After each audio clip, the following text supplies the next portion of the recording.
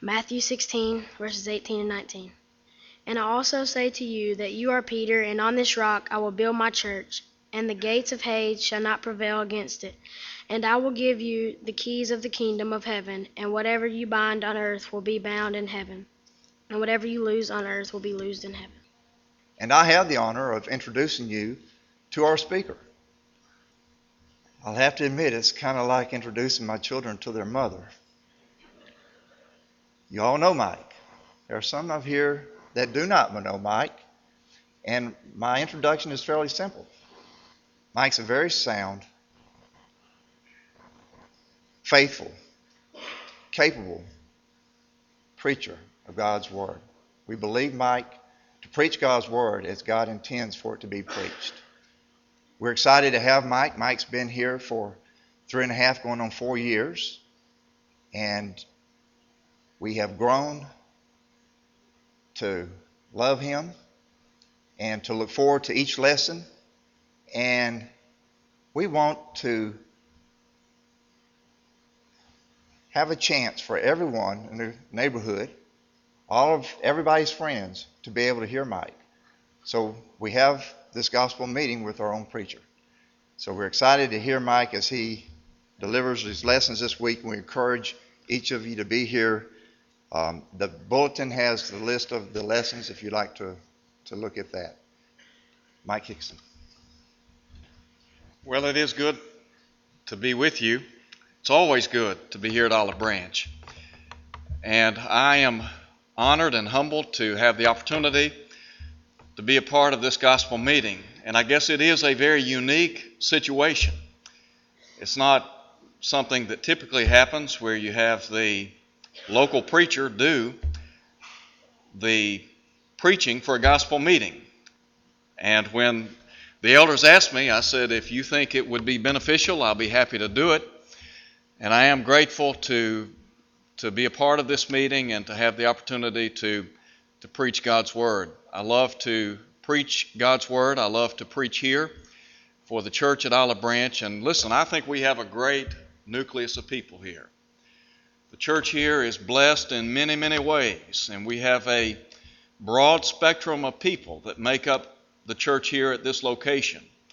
And I really believe that if you're looking for a church home, you can find it right here at Olive Branch. We have young and old.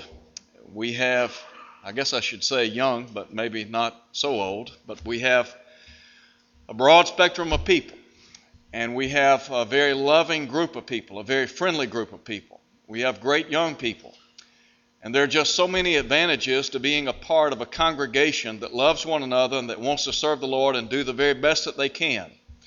And so I'm grateful to be a part of the church here. I'm grateful for our elders, our deacons, for every good work that is going on. I do want to encourage you to come and be a part of every service that we have this week. We will be meeting through Wednesday night. And I want to encourage you to come to be a part of our services and to bring somebody with you. I don't know how many we have this morning, but we have a large number present, and for that I'm very grateful. And I appreciate those of our membership that have encouraged and invited visitors, friends, family members, neighbors, co-workers, whatever the case may be. We are very glad that you're here. We will have a luncheon right after our services today, and we want to encourage you to stay and be a part of that. I promise you, you will find some good food. And I was back there earlier, a lot of food, and so if you're hungry, please stay and visit with us. We would love to have you. We're going to be looking at Matthew 16 today, and we're going to be asking the question, why be a member of the Church of Christ? This may seem like an odd question, and I want to say at the onset that when we talk about the church and when we talk about the Church of Christ, we're not saying that the Church of Christ is a denomination or that we are a better denomination. What we are saying is that we are simply trying to call people back to the church that we read about in Scripture. That we simply want to be the New Testament church as outlined in the Word of God. I did some research couple of years ago, and I found that there are over 38,000 denominations in existence today. And that's somewhat puzzling to me in light of the fact that as Jesus neared the end of his physical sojourn here on planet Earth, he prayed for unity among all that would believe on his name through the apostles' word. The Lord Jesus Christ prayed that from a religious vantage point, we would have unity.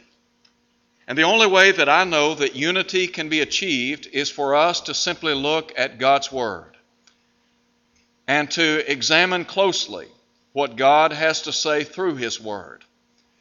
I would encourage people of every age to be like the Bereans of old, who searched the Scriptures daily to see whether those things were so, according to Acts 17, verse 11. What I would encourage you in our study today, don't take what I say because I said it.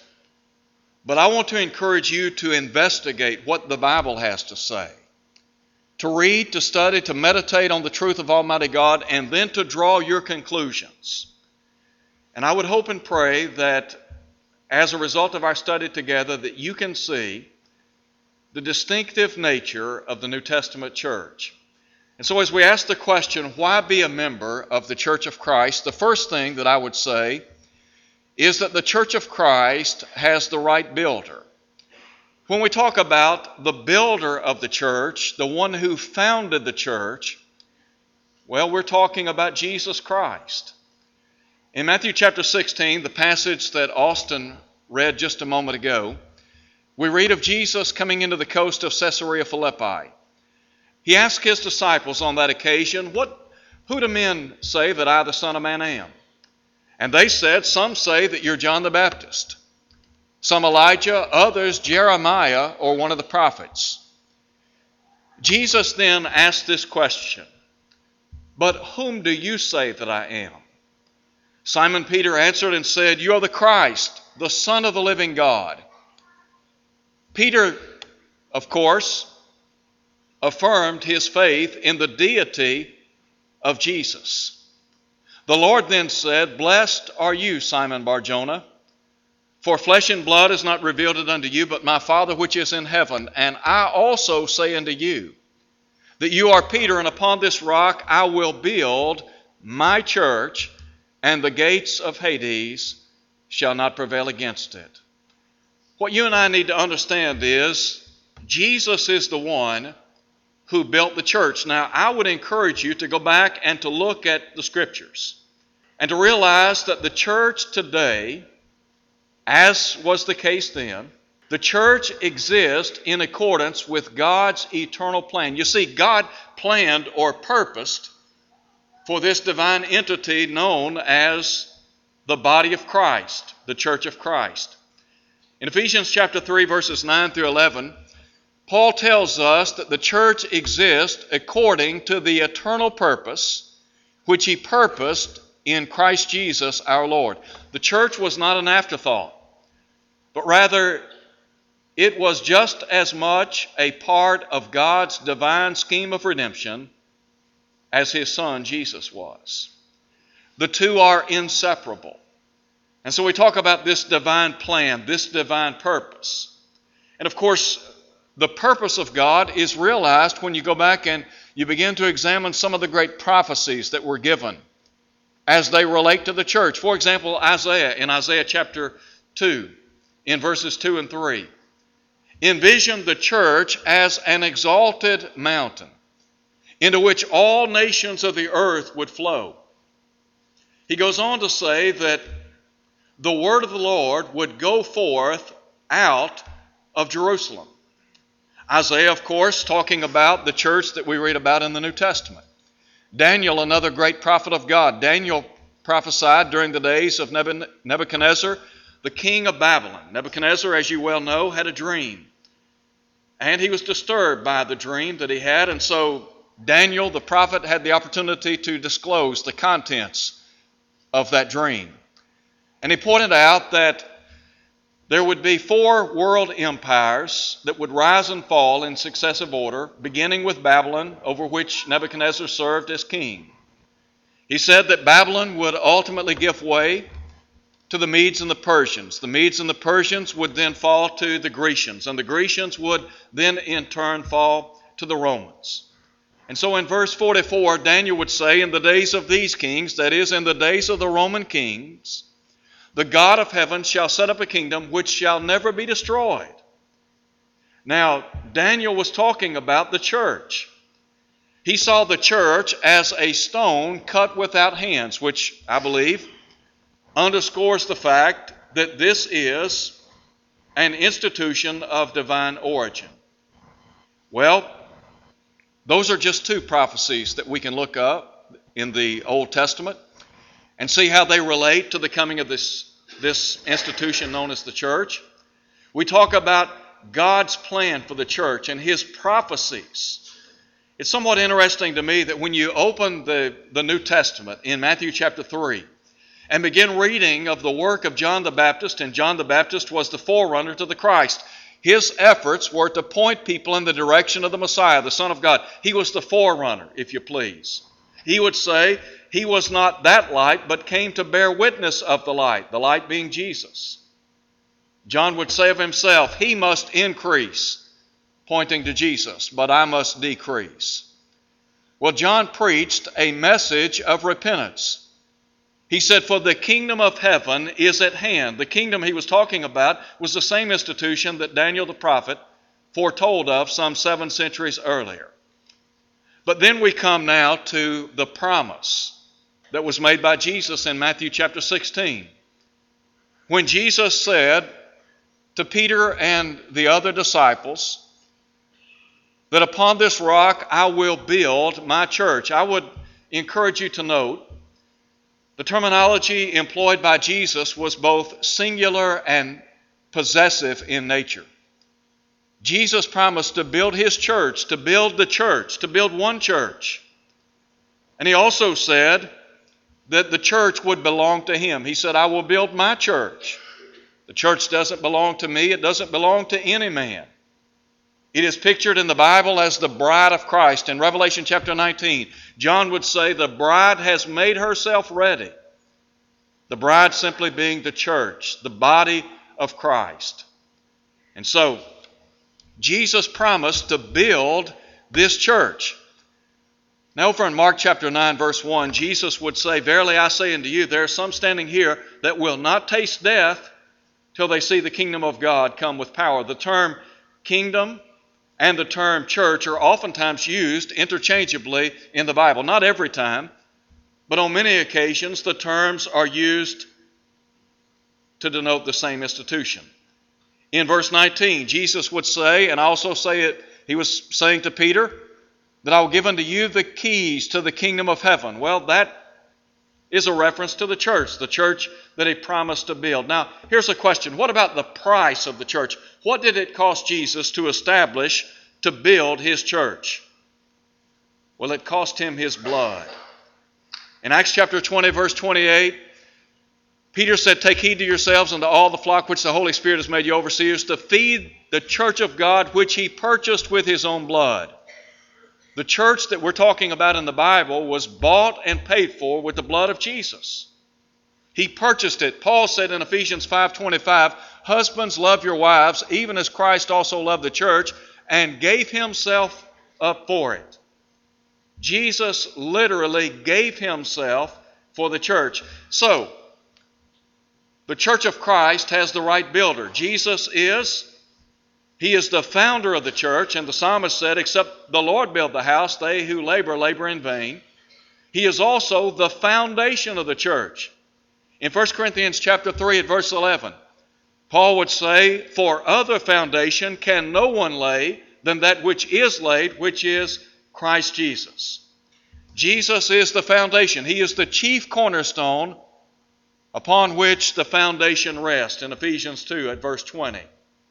So, first of all, I would suggest that one of the reasons we ought to be members of the Church of Christ is because Jesus built it. But secondly, let me suggest that the Church of Christ began at the right time and the right place. When we talk about the church of the Bible, we're talking about an institution that is almost 2,000 years old. Now, if you go back to Daniel in Daniel chapter 2, Daniel, of course, said that the kingdom of God would be established during the days of the Roman kings. Isaiah said that the word of the Lord would go forth from Jerusalem.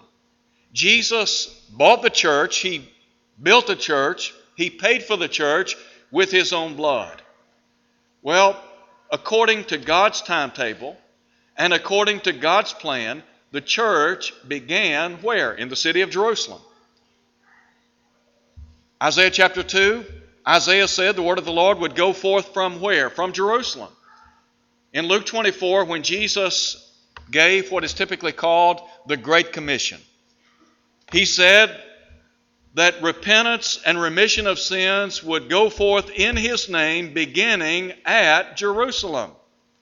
Jerusalem is the place where the church of Christ began. It began on Pentecost Day, as I said a moment ago, almost 2,000 years ago. We go back and we say AD 33.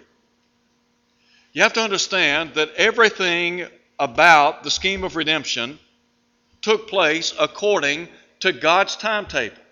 For example, in Galatians chapter 4, Paul would say that Jesus came forth of the Virgin Mary according to a divine timetable. He was born according to God's timetable. Well, the same thing's true with regard to the church. The church began in the city of Jerusalem, AD 33. From that, we could deduce these facts. Any church that began prior to Pentecost Day cannot be the church that we read about in the New Testament. Any church that began after Pentecost Day would not be the church that we read about in the New Testament. Why? Well, it came along too late. When you look at the Scriptures and you think about the early church, if you were to have asked someone in the first century, of what church do you belong to? They would have said, well, I'm a member of the church. I'm a member of the church of God. I'm a member of the church of Christ. I'm a member of the kingdom of God, the kingdom of heaven.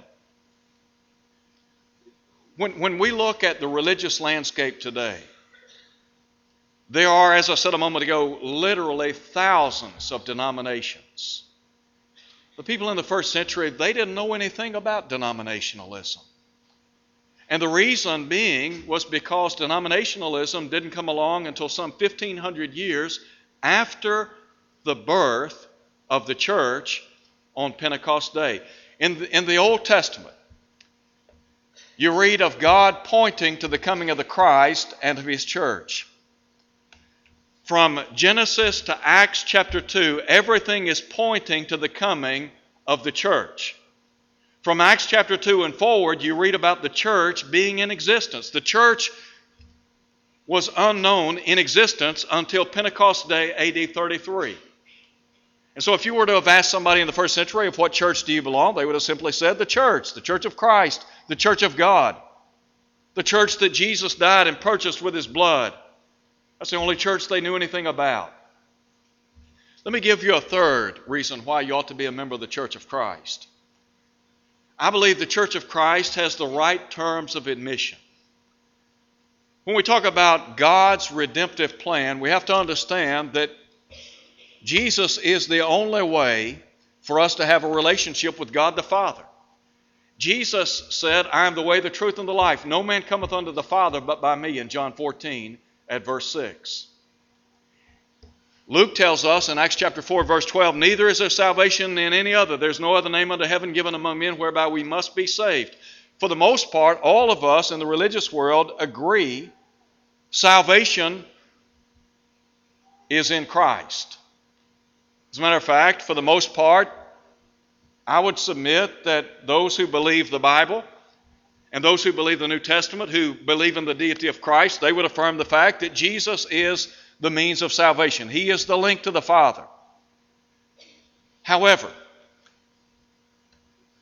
where we tend to differ sometimes with those in the religious community is how we become a member of the church, how we become identified with Christ. What I would suggest is there is a divine plan.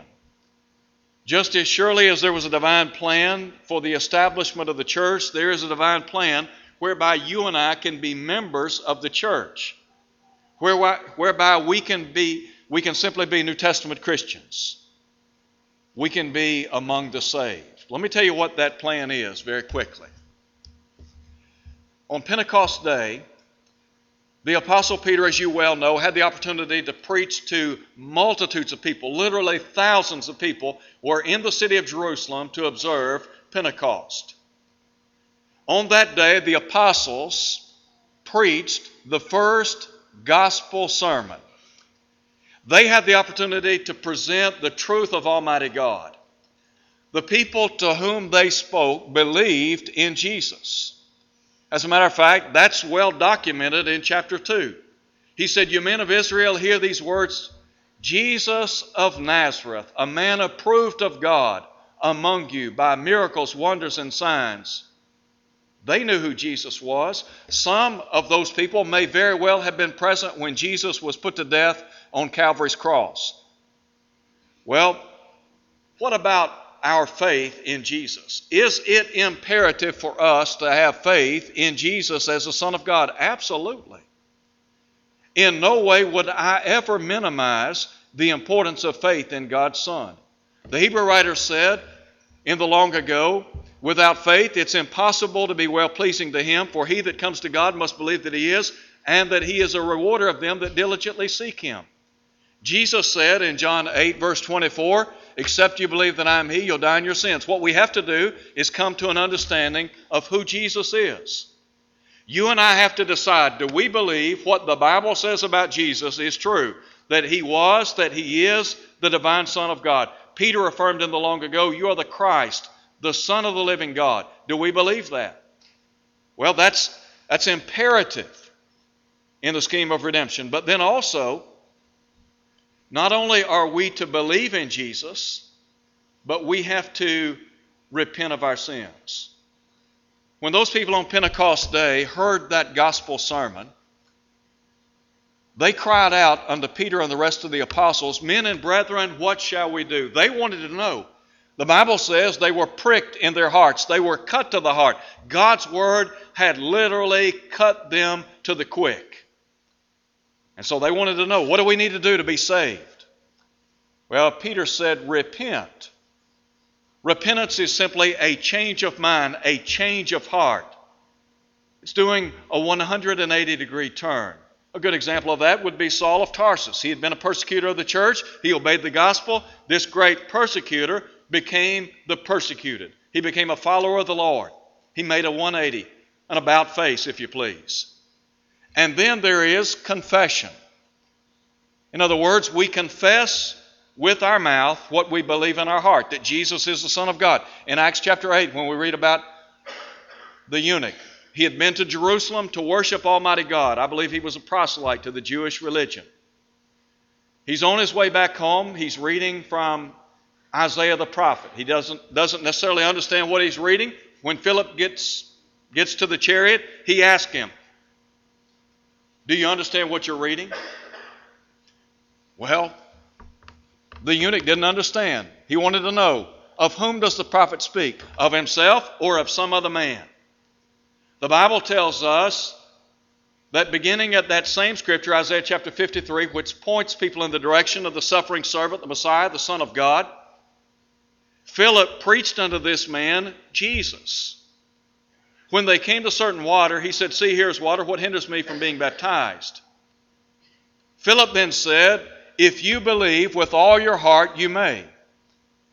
The eunuch then said, "I believe that Jesus Christ is the Son of God." If I believe Jesus to be the Son of God, and I do, why would I not want to confess that before others? In Matthew 10:32, Jesus talks about the importance of confessing Him before men. So in the New Testament, when we talk about people becoming members of the body of Christ, they believed in Jesus, they had faith in Him. They repented of their sins, that is, they turned from a life of sin. They willingly acknowledged Jesus as Lord. They confessed that He was the Son of God. And then they were immersed in a watery grave of baptism for the forgiveness of their sins. In other words, so their sins could be washed away. We go back to Acts chapter 2, verse 38. Peter said, "Repent and be baptized in the name of Jesus Christ for the remission of your sins." Now I want you to just think about it for a moment. Did Peter know what he was saying? Well, what a question. Peter was an inspired apostle. Did he know what he was telling these people to do? I believe he was speaking on behalf of God. Here were people, they believed in Jesus as the Son of God. They were convicted of their sins. They needed to repent, and they needed to be baptized. Now, why be baptized? So that their sins could be forgiven, so that they could be remitted, removed, washed away, cleansed. Saul of Tarsus, in Acts 22, verse 16, when he recounts his conversion story, he says that when Ananias got to him, he said, "Why do you tarry? Arise and be baptized and wash away your sins, calling on the name of the Lord."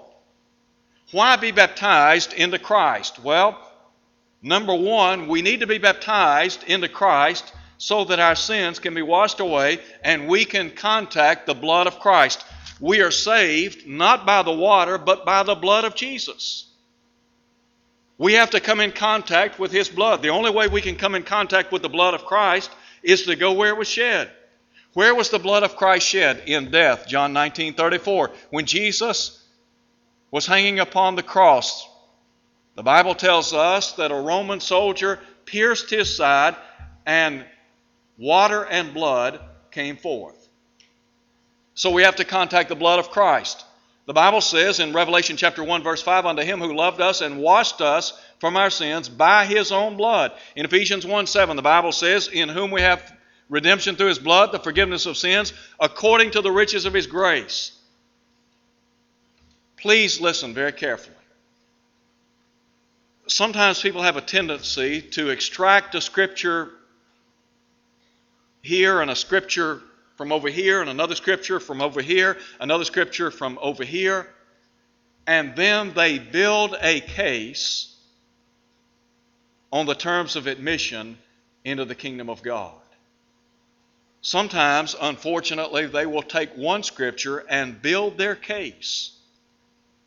In Psalm 119, verse 160, the psalmist said, "The entirety of your word is truth." And I think when it comes to the terms of admission into the kingdom of God, we have to take the sum totality of God's word. We have to look at every scripture and then pull those scriptures together and draw a conclusion.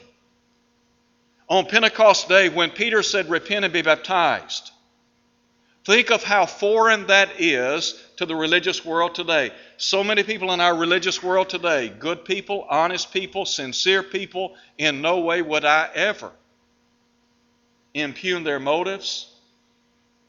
But they have been told, all you have to do is believe on Jesus and you'll be saved. All you have to do is say the sinner's prayer and you will be saved. If you read the New Testament from cover to cover, you will never read of one individual only believing in Christ and becoming a member of the body of Christ.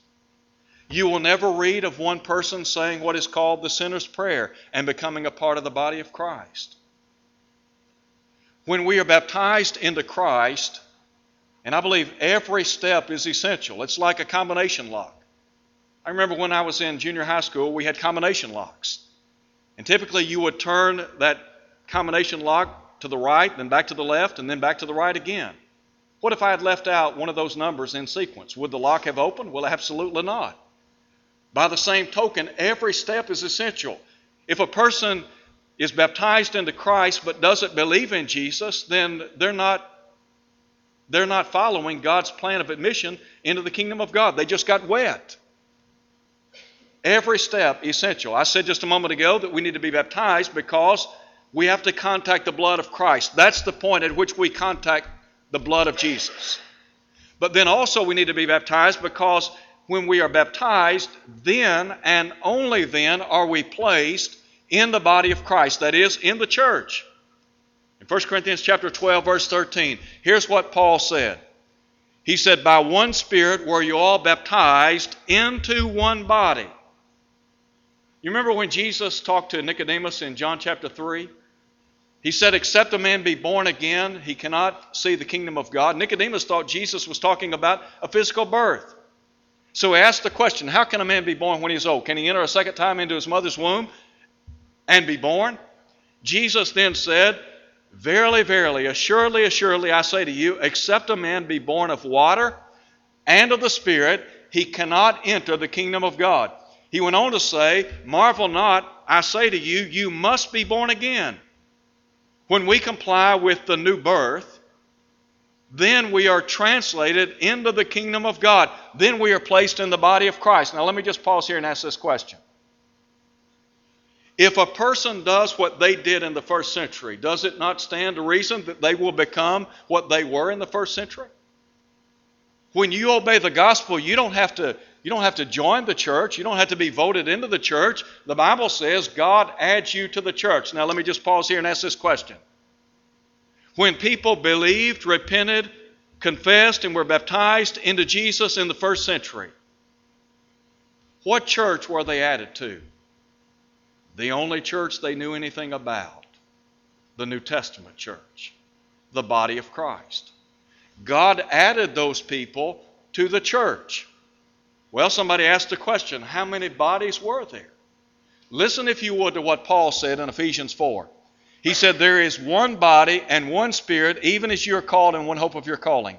One Lord, one faith, one baptism, one God and Father of all, who is above all, in all, and through all. The Bible says there's one body. What's the body? He's the head of the body of the church, Colossians 1:18. In Ephesians 1:22 and 23, Paul said he put all things in subjection under his feet, made him to be head over all things to the church, which is his body. The church and the body are synonymous terms. When a person is baptized into Christ, they are then added to the church. The words body, church, kingdom, those are synonymous terms. So when people were baptized into Christ, they were added to the body of Christ, this distinctive, exclusive body that Jesus purchased with his blood and that he built on Pentecost Day. That's what the Bible says. Let me just add this. The Bible says there's one head and there is one body. That's what Scripture says. He is the head of the body of the church, Colossians 1:18. If Jesus is the head of the body, and he is, that means we don't need a head serving here on earth. The Bible says there's one head and there's one body. There are some people that say there are two heads and one body. That's not biblical. There are some people that say there's one head and many bodies. Again, that's not biblical. The Bible says there's one head and there's one body. The head is Jesus. The body is what? It's his church. So, we ought to be members of the Church of Christ because we believe that what the Bible says about the terms of admission are true. And again, please understand, I do not say this in an arrogant, caustic, proud manner. All I'm trying to do is present unto you what the New Testament teaches. Do like the Bereans, search the Scriptures. Very quickly, our time is gone, but let me just say this. The Church of Christ also has the right creed. Think about our world today, 38,000 denominations. You can go to many stores and you can find any number of creed books, manuals of faith, catechisms, etc. The Church of Christ has but one creed, and that creed is the Bible. If we did away with all of the creeds and the manuals of faith and the catechisms in existence today, we could eradicate a lot of the division that exists in the religious world. The only way that we can speak and have unity is for us to use the same standard, the standard being the Word of God. In 1 Corinthians chapter 1, when the Apostle Paul chided the church at Corinth for their division, he said, I beseech you, therefore, brethren, in the name of our Lord Jesus Christ, that there be no division among you, but that you all speak the same thing. In order for us to have unity, we have to speak the same thing. I said a moment ago, there's no need for a human head here on earth. Why? Because Jesus Christ is our head. Somebody says, how then can Jesus regulate the church if He's in heaven and we're on earth? Let me tell you how He does that, through His will. It's called the New Testament, Hebrews 9:15 through 17. If you want to control your estate at death, what do? You write a will. At your death, that will is then probated. It's executed. And your estate, the contents of your estate are distributed as outlined in that will. All we're doing is following the teaching of the Son of God. Jesus said, all authority, all power has been given unto me in heaven and on earth, Matthew 28:18. God the Father said of Jesus Christ the Son, we are to hear Him, Matthew 17:5. Paul said, whatever you do in word or deed, do all in the name of the Lord Jesus Christ, giving thanks to God the Father through Him. To do something in the name of Christ is to simply do it by His authority. All we're doing is trying to appeal to people to follow what the New Testament teaches, to listen to the Word of God. As Peter said, if any man speak, let him speak as the oracles of God. 1 Peter chapter 4, verse 11. And then finally, I believe that the Church of Christ wears the right name. There are collective names that are used to describe the church. There are individual names that are used, appellations, that are used to describe members of the body of Christ. When it comes to the collective body of Christ, there's not an exclusive name in the sense that there's just one name we can wear. As long as we wear a biblical name. Somebody says it really doesn't matter what name we wear. Well, let me ask this question to those of you who are men. How would you feel if your wife took another man's... how would you feel if your wife took another man's name? We wouldn't appreciate that, would we? Well, by the same token, we're simply saying the church belongs to Christ. If the church belongs to Jesus, then why shouldn't it wear His name? Collectively, let me just identify for you scriptural designations of the church we read about in the New Testament. In the American Standard Version, the term church is used 95 times. The church is the ecclesia, the called out ones, those who have been called out of darkness into the marvelous light of Christ. The term kingdom of God found 68 times in the New Testament. The kingdom of God is a reference to the collective body of believers. The kingdom of heaven found 32 times in the New Testament in the American Standard Version. Again, the kingdom of heaven, simply a scriptural designation for the body of believers that we read about in the Bible. In Romans 16:16, we read about the churches of Christ salute you. In 1 Corinthians chapter 1, verse 2, the church of God. In 1 Timothy chapter 3, verse 15, the church of the living God. All of those names are scriptural. All of those names are found in the New Testament. Why not just wear a Bible name? What about individually? When we talk about people who comprise the body of Christ, what do we read about? Well, we read about in Acts chapter 5, verse 14, of believers. In Acts chapter 6, we read about individuals who were styled disciples. In Acts 9, verse 2, they were called followers of the way. In Acts chapter 11, they were called Christians. In 1 Corinthians chapter 1, verse 2, they were called saints. In Colossians 1:2, they were called brethren. Again, these are terms used to identify members of the body of Christ. It's important that we wear a biblical name. Now, let me close by asking this question. Why be a member of the Church of Christ? Well, the Bible says that Jesus, He bought the church, He purchased it. The church exists today. It's a spiritual institution. The saved are in the church. Sometimes people say today, well, you can have a relationship with Jesus, but you don't need the church. Well, that doesn't make sense because in Ephesians 5:23, the Bible tells us that Christ is the Savior of the body. If you're not in the body, if you're not in the church, you're not among the saved. So you have to be in the body to be among the saved. If you're in the body of Christ, you're among the saved, the redeemed, the cleansed. You're a part of the body of Christ. You belong to the New Testament church. I would hope and pray that the things that we've talked about today are simple and easy to understand. I hope that you take what you have heard today, that you examine, investigate, think about these things. I would simply say that, in closing, there are copies of this lesson in the foyer. If you'd like to have a copy of it, you're welcome to take one.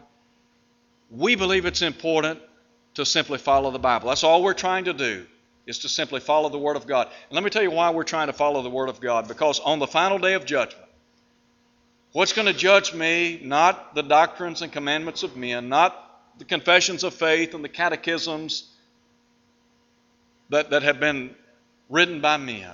The only thing that's going to judge me is this book called the Bible. Jesus said, "He that rejecteth me and receives not my word has one that judges him. The word that I have spoken, the same shall judge him in the last day." We need to be members of the body of Christ.